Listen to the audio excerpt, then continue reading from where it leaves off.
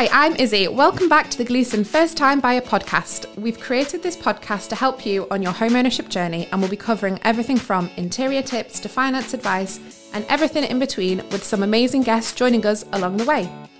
You'll be able to find our podcast on all the most common streaming services, but also on our YouTube channel, which you can find by searching Gleeson Homes. Today we're back with the lovely Josh and Tania, who in our last episode spoke to us about their first steps onto getting onto the property ladder with Gleeson Homes. And now they're back with us to share their joint story of buying their second home together. Welcome back, guys. Hi. Hello. It's me. Thank you for having us back. Thank you for having us in your lovely second home that you've bought together. Yes. Absolutely. You're very welcome. It was lovely chatting to you about your individual stories, but now we're here to talk about your exciting story together. So if you want to kind of go straight in with when you first met, it was love at first sight across the street. Well, so I will start this one. So obviously my sister had, if you watch the last one, if you didn't, maybe listen to that one before this one, because otherwise it won't make sense. So when my sister said that there's this boy across the road that you need to meet, and I was like, no. And then I ended up meeting him. And he came over to my back garden where my sister and her boyfriend were as well. And we made a nice tuna pasta salad sat out in the sun. How romantic. Very romantic. We had a couple of ciders, and I remember the first thing that Josh said to me insinuated I was a dog. And before this point, he'd also pied my messages for 21 days. So I put in all the graphs. We'll get there. She's asked how we met. Was it love at first sight? Evidently not. But I persisted. I did. I was like, it could be worth it. So I persisted, but I demanded that he took me on a date because I put in all the hard work, and then that is where the real love story began. I think one of our first walks was... Let's skip on to the good part.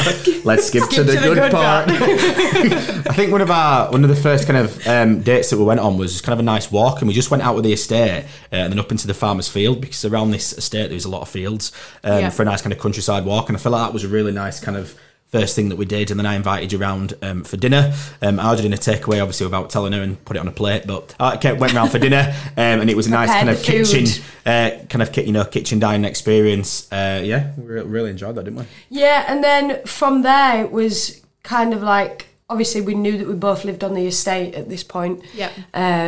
So it was, how are we, like, we need to kind of intertwine our lives, because we knew I'd probably say maybe 4 weeks after dating or into dating that, all right, I might be stuck with him. So it was then, how do we go about, obviously we have two houses. Yeah. How do we then, what is going to be the process of us like coming together? Because obviously if we're going to be spending our lives together, we don't want to be paying two separate mortgages. Yeah. So it was then the plan of how we come together and when the right time is to do that. Yeah. Which then leads us on to that. We both used Help to Buy for our first properties, and Help to Buy was due up, and it was cheaper rather than us both remortgaging to pay the Help to Buy back. Right. We both decided that would then be when we were going to buy our house together.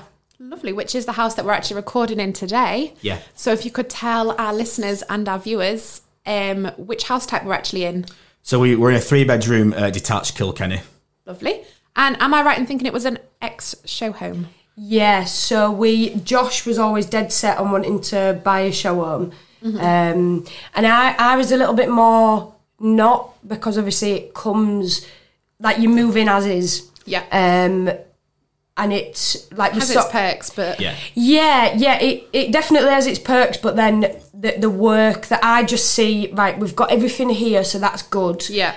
But now the house is orange, and I am orange, and I can't have an orange inside an orange, so we needed to sort that out. Yeah. So that was the first thing that I saw straight away, but Josh was definitely the factor that kind of led us into our show up. Yeah, I subscribed to the Gleeson emails, and on the 23rd of December, I still remember the date now. 2020, just before Christmas Day or Christmas Eve, we got an email saying that the show homes have been released for sale at Rainsford Park. So we came down on Christmas Eve, had a quick look round, and we were like, yeah, we love this. You know, everything came with the house, which was amazing for us. And then on the 2nd of January, when the sales office reopened, we then came down and reserved it, didn't we? And then there was months of, not months because it only took 6 months, but we'd come down and just stand in the back garden and look through the window, being like, there it is, not quite. You've got a gorgeous back garden. It's beautiful. Yeah, it is, and I love it. Is it a south-facing one? It is, yeah. It's South-facing, yeah. It's a sun trap. It's an absolute sun trap. I think quite a lot of the gardens on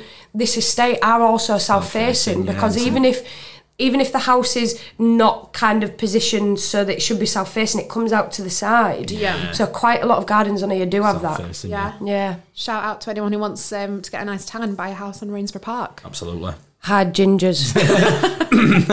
Protect yourself. So how has life changed for the both of you since buying your second home together?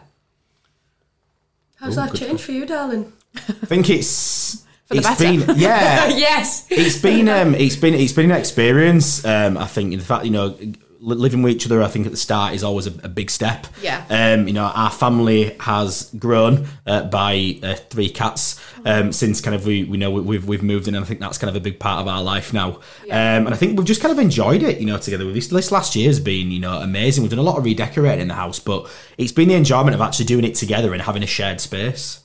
We've done redecorating, or? Thank you very much. So I've done a lot of redecorating, and Josh has. Would you like to I just share? threw you under the bus there. Would you like to share your accomplishments of decorating within this house, Josh? Yeah, I've painted one wall in the spare room. He did, however, do a really good job on that one wall to really it get a seal of approval from me. Was it white? Black white. It was blue? white. It was or grey. It was just the typical white. Just white. Typical Lovely. white. Just right. I taught him the technique on how to roll properly, and it took him. So he painted that one wall that's the size of this, and I wallpapered that wall in the time that it took him to paint. But well done, Josh. he did a very good job. Thank you. Round of applause. Thank for you very Josh. much. Thank you very much. Did a very good job. But yes, there has been loads of. It's been a process, and. So moving in together, going back to your question, yes, it was at first for me hard to adapt living with somebody, because I've pretty much been on my own since I was 15.